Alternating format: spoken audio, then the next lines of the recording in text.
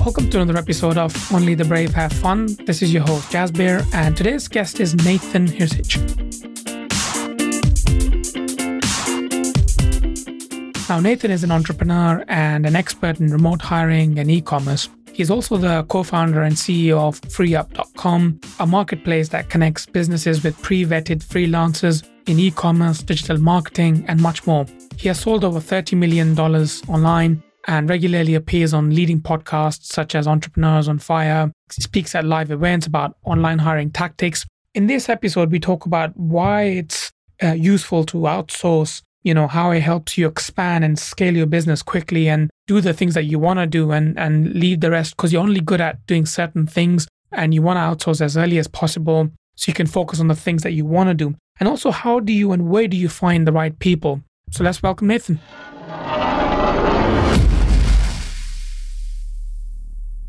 Thank you so much for connecting, Nathan. How's your day been so far? Doing great, man. Really appreciate you having me on. And the day is good. What about you? It's been a busy day. My mornings usually start at 5 o'clock. So yeah, it's been a long day. But I was looking forward to this. Just kind of before we begin and, get into, we usually like to know who the guest is and, what's their kind of backstory is. Tell us a little bit about your service, freeup.com, what it does and Yeah, I'm a longtime e-commerce seller. I started in 2008 selling textbooks out of my college dorm room. And I got a cease and desist letter from my college telling me to knock it off and stop competing with them. So I pivoted a little bit and I created this Amazon business selling baby products. And I really got to baby products through trial and error. I tried everything from sporting equipment to video games to computers. Eventually, the only thing I get to sell were these baby products. And I was 2021, really tough hiring people in person when you're that young. And I quickly learned that college kids, not very reliable, and no 30-year-old wanted to work for me. So I went to the remote hiring world, the Upworks, the Fivers, and made some pretty good hires, some people that are still with me today. But I also made some bad hires. And I really hated the process of posting a job, getting 50 people to apply, interviewing them one by one. Even if you find someone that you like, if they quit on you, you start that process all over again. So I kept looking for something faster, something better. And when I couldn't find it, I built it myself. And I really tried to take everything that I liked about all the other platforms and change everything that I didn't like. So with FreeUp, we get thousands of applicants every week. These are virtual assistants, freelancers, agencies from all over the world. We vet them top 1% based on skill, attitude, and communication, get onto our platform. And then we make them available to people quickly whenever they need them. You create a free account, you put in a request, we fill that request within a business day, usually faster. If you like the person, you can hire them, negotiate rate, agree to fixed price. The freelancers set their own rates. And if you don't like them, you can always request more options or click pass and provide us feedback, and we'll get you more people based on that feedback. So the front part is quick and efficient. And the back part, we have 24/7 support in case people have even the smallest issue, and a no turnover guarantee. If someone quits for any reason, we cover replacement costs and get them a new person right away. So that's really what we're all about, the pre-vetting, the speed, the customer service, and the protection. And again, I really tried to build the marketplace based on what I wanted back in the day when I was hiring for my Amazon business. Awesome. So, in terms of if somebody has an issue with a product or a service, would it have been easier to just send some feedback to Upwork or what's the other one, Fiverr.com or one of those other services? What was it that really you couldn't find anywhere else and that you had to go, they're not going to do anything about it. Perhaps I am going to build something.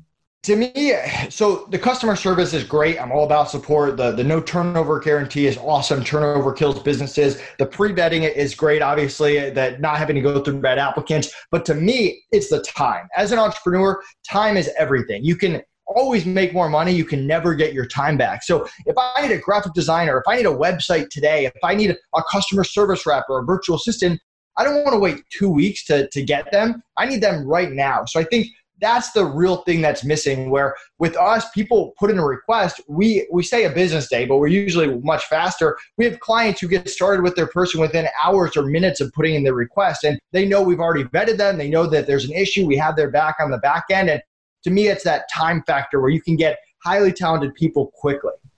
And what was that journey like, doing what you were doing and building this huge company now? You are growing very fast, and congratulations for winning the favorite Amazon service provider 2019. Thank you. I appreciate it. Yeah, so it's funny. I got FreeUp out there as a minimum viable product. I spent $5,000, actually put $5,000 in a bank account. I didn't even spend that much on this very basic software. So clients could log in, freelancers could log in, they could see each other, and that was really it. You could see what freelancers you hired, and the freelancer could see their rate, and the client could see their rate, and that was it. It had no other features. And you could start time and end time and all that. So all the billing was separate. When clients wanted to request a freelancer, they would call me, text me, shoot me an email. We didn't even have a ticketing system where it was keeping track of requests. We would put them in a Google Doc and fill them and mark them resolved. So really the most basic software imaginable. And we just got it to market. And we started contacting Amazon sellers. I came from the Amazon space, so it seemed like a pretty good place to start.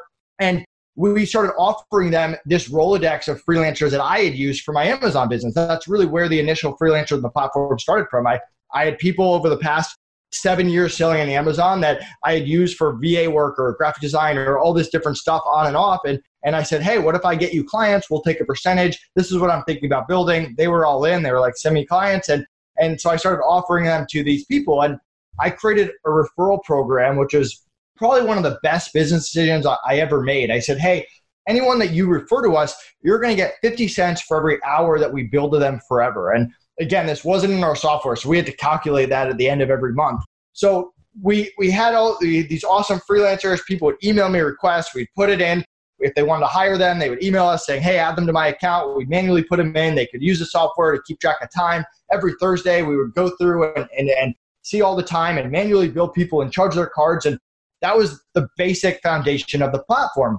Well, people really liked the customer service. They really liked the freelancers. They didn't really like our software very much, but they took our referral program and they started telling other people about it. And it was honestly very humbling. I mean, I remember talking to a client and they were like, hey, I was at this conference in Japan and this one person was telling everyone about FreeUp. And I was like, that's awesome. I've never been to Japan and people are talking about my company. So from there, I mean, once we started getting clients and revenue stream, we obviously invested in our software and made it so clients could submit requests, and there's a ticketing system and the billings in the software. And we added all these other features, like you can set hourly limits and pause and unpause. And we really, within a year and a half, we had migrated from what I thought was going to be this like freelancer marketplace thing to really a software company. I mean, the software is the core of the entire business. And it's kind of been an adventure once we started to look at ourselves as a software company and invest in developers and quality assurance and testing and actually using software project management tools like Jira to figure out, hey, here are 10 projects we want to do. Here's how we're going to prioritize them. Here are due dates and really focusing on that. Then the rest of the business came together and we started expanding into other markets, e-commerce, marketing, real estate, stuff like that. Right, and you're obviously co-founder of the company. And how did your partnership came along? And did you know each other from before? So Connor was one of my first hires in my Amazon business 10 years ago. So I hit the jackpot because I had no hiring process whatsoever. Connor was in my business law class and I posted a job on Facebook saying, hey, I need someone for my business. Didn't really put much information because I was very secretive back then. I didn't want anyone to know what I was doing. And he messaged me, he says, I don't know what you do. I need a job. Didn't even interview him. Just hired him on the spot. Ended up being an amazing hire, hardworking, smart, worked for me as an employee for a few years, eventually made him a business partner. He moved from, he was living in New York, but he went to school in Connecticut. We moved to Florida together, ended up opening up an office, getting rid of that. That was one of the worst business decisions I ever made. And with the Amazon business, we peaked out about 5 million. We stayed in around like 2 to 3 million. And we both wanted to do something else. We didn't know what it was. We didn't see ourselves just going in circles with Amazon for the next 20 years. We didn't have our own products or our own patents or our own trademarks. We were selling other people's products. So lots of competition, lots of going in circles. And he started his own blog and another business. I started FreeUp. I said, hey, like if you want to be like part owner of FreeUp, if you can commit 20 hours a week, you'll join FreeUp and do that 20 hours a week. You can still work on the Amazon business, your own business. He had a blog too, which wasn't really a business, but he was doing that as a passion project. So he started off 20 hours a week with FreeUp. Well, FreeUp surpassed all of our expectations. It kind of blows up and really quick, he comes to me and he says, hey, it's funny. So we're sitting at a coffee shop And I thought he was going to tell me that he was like leaving FreeUp to go do something else. And he sits down, he's like, Nate, I've got some big news. He's like, I've decided that if you'll let me, I want to come on to FreeUp full time and like stop working on my other businesses. And I was like, of course. I thought he was going to leave me and I didn't want him to. Of course you can come on it. And so he's been the business partner with FreeUp full time ever since then. But really, he was a minority partner before that. And the two of you were the coders that actually built the whole website, or was you more around the idea and then someone else did the coding and followed your instructions? Definitely not. Neither of us know how to code. Okay. Working with developers is something that we've learned to do over time. I'm sure you've worked with developers before. It's not easy. You think like a business, they think like a developer, and trying to get that communication together is hard. So we have a developer, Russell, who we took from our Amazon business. We actually just added him on full time, like recently in the past few weeks, but he's been part-time with us since we started. He had another job working for Disney and Universal and a bank in Seattle. So we're now even more focused to building our software. We're excited to have Russell on as well. But Connor deals with the developers. He deals with Russell, and we also have a few developers in India that we got on the FreeUp platform. And I kind of stay away from the developers as much as possible. That's not, we all try to play to our strengths, and working with developers is definitely not my strength. How do you make sure, or how do you sleep at night knowing that now you're not coding yourself, it's your idea, that it's not going to go out, it's going to get leaked out, or it's not going to be exposed before it's built? How do you kind of contain that? So security-wise, not that we can't get hacked, not that stuff can't happen, but we don't really store any like confidential information. We don't store like social security numbers. We don't store payment information. That's all in a third-party processor through Stripe. So even though a client like puts in their credit card in our software, it's an API with Stripe. So we never even touch that. It just goes right to Stripe. And like client personal information, we really just have like their email and their phone number. And obviously we want to keep that secure and we don't want to leak that out there. But if someone email gets out there, that's not as big of a deal as their payment information and the social security number. So there's only so much that can actually get leaked out there. If you're talking more about the projects, I mean, at some point you got to just trust people, right? I mean, I've worked with Russell for years, so there's a little backstory there. But when we hire a new developer, of course, it's a little bit scary. I mean, you have to go in trusting someone, and you do the best to vet them. Luckily, we kind of get to pick the 1% of the 1%, right? Because we offer all these freelancers to our clients. When we want to hire someone, we're a client of our own platform. We have a client account. We post a job. People apply. We interview them. We hire them. We add them to our account. We get billed just like every other client. So there is that element of trust. I think giving people like limited access and having them prove themselves over time is good too. And it's really all about relationships. I mean, I've had people that have quit on me. I've had people that I fired, and I didn't want to hurt them. They didn't want to hurt me. And that's because we built that relationship. So there's no like foolproof, if you do this, nothing's ever going to happen to you. There's always a chance, but the average freelancer, the average virtual assistant, the average agency cares a lot more about their reputation and providing for their family and growing their freelance business than they do about stealing or jeopardizing your information in any way. And then it comes down to building that relationship. And, you know, in terms of now, internet being internet, where now we have access to the global world, how do we make sure, like with things like, you mentioned you have to trust people at some point. There's so much you can do.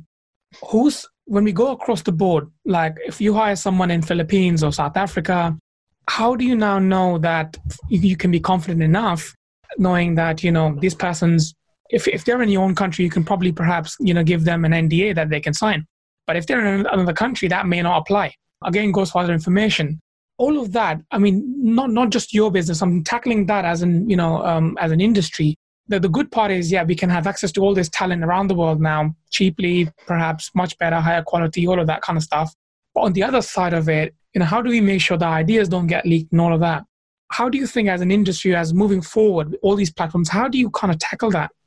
Yeah, it's a great question. The first way I tackle it is, I don't know if there's any stat that says like, hey, if you hire someone internationally, there's a higher percent risk than US. I mean, I know a lot of entrepreneurs, and I know entrepreneurs that have been hurt by hiring US people. And it wasn't because they were US or non-US or one background or one age or anything like that. It's just, there are certain people out there that make bad decisions that do that. And I think I would even argue that if you go to third world countries where the opportunities to work with a client such as yourself or me or other larger businesses out there aren't there every day, and the alternatives are call centers and lots of traffic and not great jobs, that they're even more motivated to keep their job and keep their clients safe. So I don't know which one's more risky. Again, as an entrepreneur, it's all about minimizing risk. You're never going to get that risk to zero.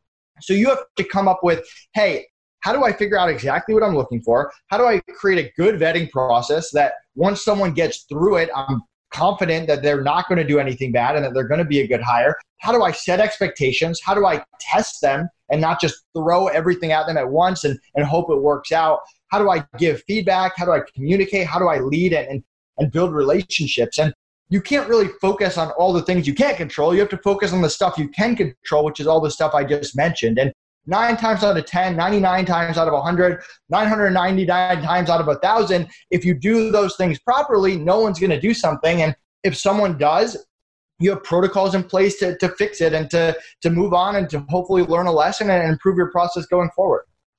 Awesome. Good answer.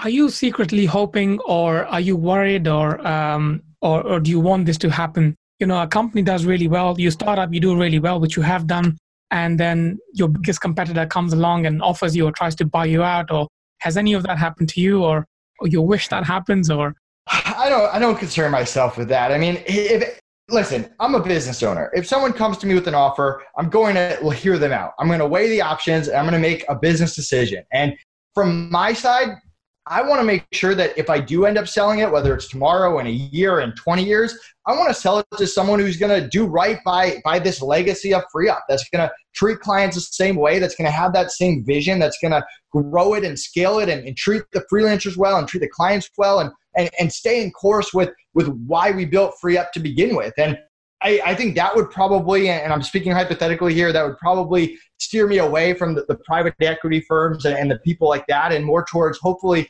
someone like me, but maybe someone who has experience taking businesses to $100 million, because I've never done that. And so once you get to a certain point, you're playing with uncharted territory. So then the decision, and again, I don't have an answer to this decision, but the decision becomes, do you take an investor? Do you take a mentor? Do you get another business partner to kind of bridge the gap there? Do you take that buyout and sell it to someone else who's going to do it? And those are all tough decisions, and you kind of have to weigh those options going forward. And I do think that not every entrepreneur can grow a business to 200 million. Like, there's some limit to what kind of business I am capable of running. I don't know if it's 20 million, 100 million, 500 million. At some point, there's someone else who's better equipped to run that business, and you should definitely be open to it. But it's not something I'm like hoping or praying for every day or anything like that.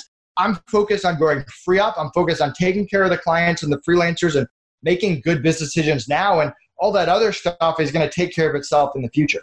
Does that scare you, or does it excite you? You knowing that, the way you're going now, you're doing really well. And it's now, you've superseded your previous Amazon business. Am I correct in saying that? Yeah. So does that kind of scare you, or do you day to day go, whew, now it's the next one, the next one, the next one? and how does that feel? It's funny. So Connor and I have very different personalities. He's calm, cool, collective. I'm like high energy. I'm a little bit more pessimistic, not in the sense of like my life is terrible, I hate everything. I'm very appreciative. I'm super happy every single day. More of like, I'm always like worried something will go wrong. And I think that's what makes me a good entrepreneur, because I'm kind of like seeing things before they happen. Something like external threat, internal threat, like issue we need to solve. And I probably make it like a bigger deal than it actually is. But when that happens, it kind of gets everyone's attention on my team to like fix that issue and address it as quick as possible. So I kind of think it's a good thing, although it's probably not that great for my stress levels in general. So yeah, I mean, there's a certain level of responsibility. When I was running my Amazon business, who was counting on me? Like my internal team, my manufacturers maybe, and like my bank account and my business partner. Like there wasn't a ton of responsibility there.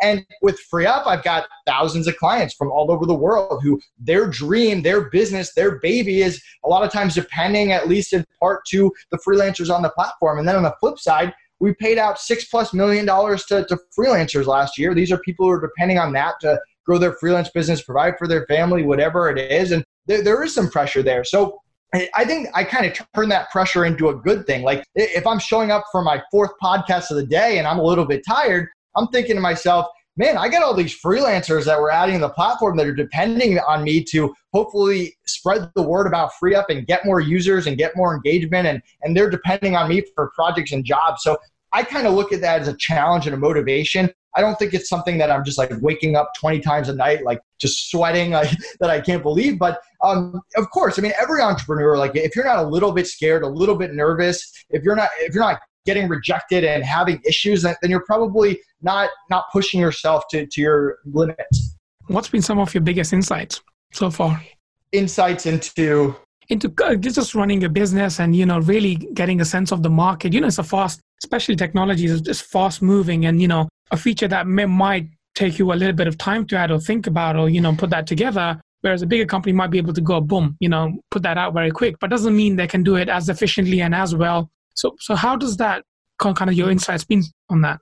My mindset is I can't compete with Upwork and Fiverr on marketing. I can't compete with Upwork and Fiverr on development. I can compete with them on customer service. No matter how big they get, I can always compete with them on customer service. So for me, that's the focus of the business. And whenever we add more people to the internal team, or we get more clients and build hours go up, or we add more freelancers, or we change a system or we change a process, I always try to keep everyone's mindset in how are we improving the customer service experience? Because the second that starts to get worse and worse month after month, that's a path that's tough to recover from. So we're trying to make sure everything we add is making it better overall, and that we're still providing 24/7 support to clients and freelancers, and that my internal team has enough training that they know how to handle different situations, especially when I'm not around. So to me, that's my focus. And I think a lot of listeners can apply that to whatever their business is. If it's real estate, if it's a marketing agency, Amazon seller, if you can maximize that customer service,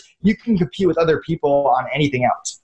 It's all about the personal touch and then customer service. And where is FreeUp going next? What's your next big goal? Where is the company going? Where are you guys going next? So our goal has been 20,000 build hours for a while now. We just surpassed like 18,000, a little bit higher. So that's our goal. I mean, next year we want to hit 20 million in revenue. That's a goal for us.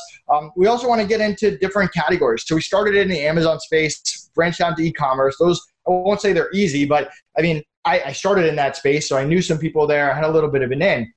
In the past year and a half, we've gone in the marketing space. I didn't know anyone in the marketing space. I wasn't a marketer, and now we're pretty well known in the marketing space. Although I'll say with the Amazon space, we probably work with most of the tier 1 to 3 influencers, the Scott Volkers, the Ben Cummings, people like that.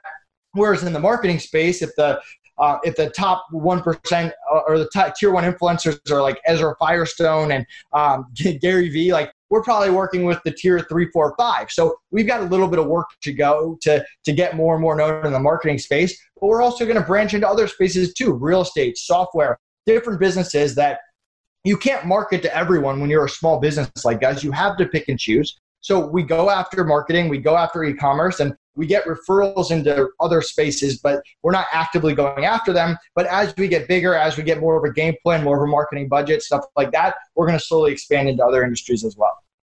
Awesome. And for people that, thank you for the, code you sent me. I've logged in, and I'm going to start using your services very soon. I've posted a few jobs. I found it very simple and easy to, set up and log in. And yeah, so far I'm pretty impressed. In terms of people that haven't used this service at the moment and been using other services, I know how painful using Upwork can be sometimes, as great as it is.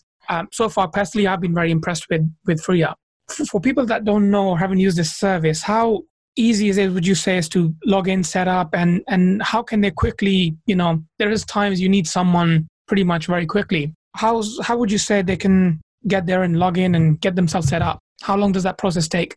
Yeah, it takes 30 seconds to create an account. It takes another minute to submit a request. And then from there, you sit back and we introduce you to someone, and you can meet with them, interview them, and you can click hire right away and get started. I mean, we try to make it as easy as possible. Now, of course, there's other factors there. If you submit a request on a Friday night, maybe it takes a little longer to get matched with someone. If you submit a request and we introduce you to 2 people and they're not available for the next 4 hours because they have whatever, like there's going to be, maybe you're not available for the next 4 hours. Like there's different factors in there. But from our side, we try to make it as simple as possible to create an account, put in a request, meet people, get more options if you need it. If you have even the smallest issue, then you can contact us live chat. Skype, email, like we're always there. So we want to make it as easy as possible. And you don't even have to submit a request. We have an assistant who can call you that can take your order over the phone.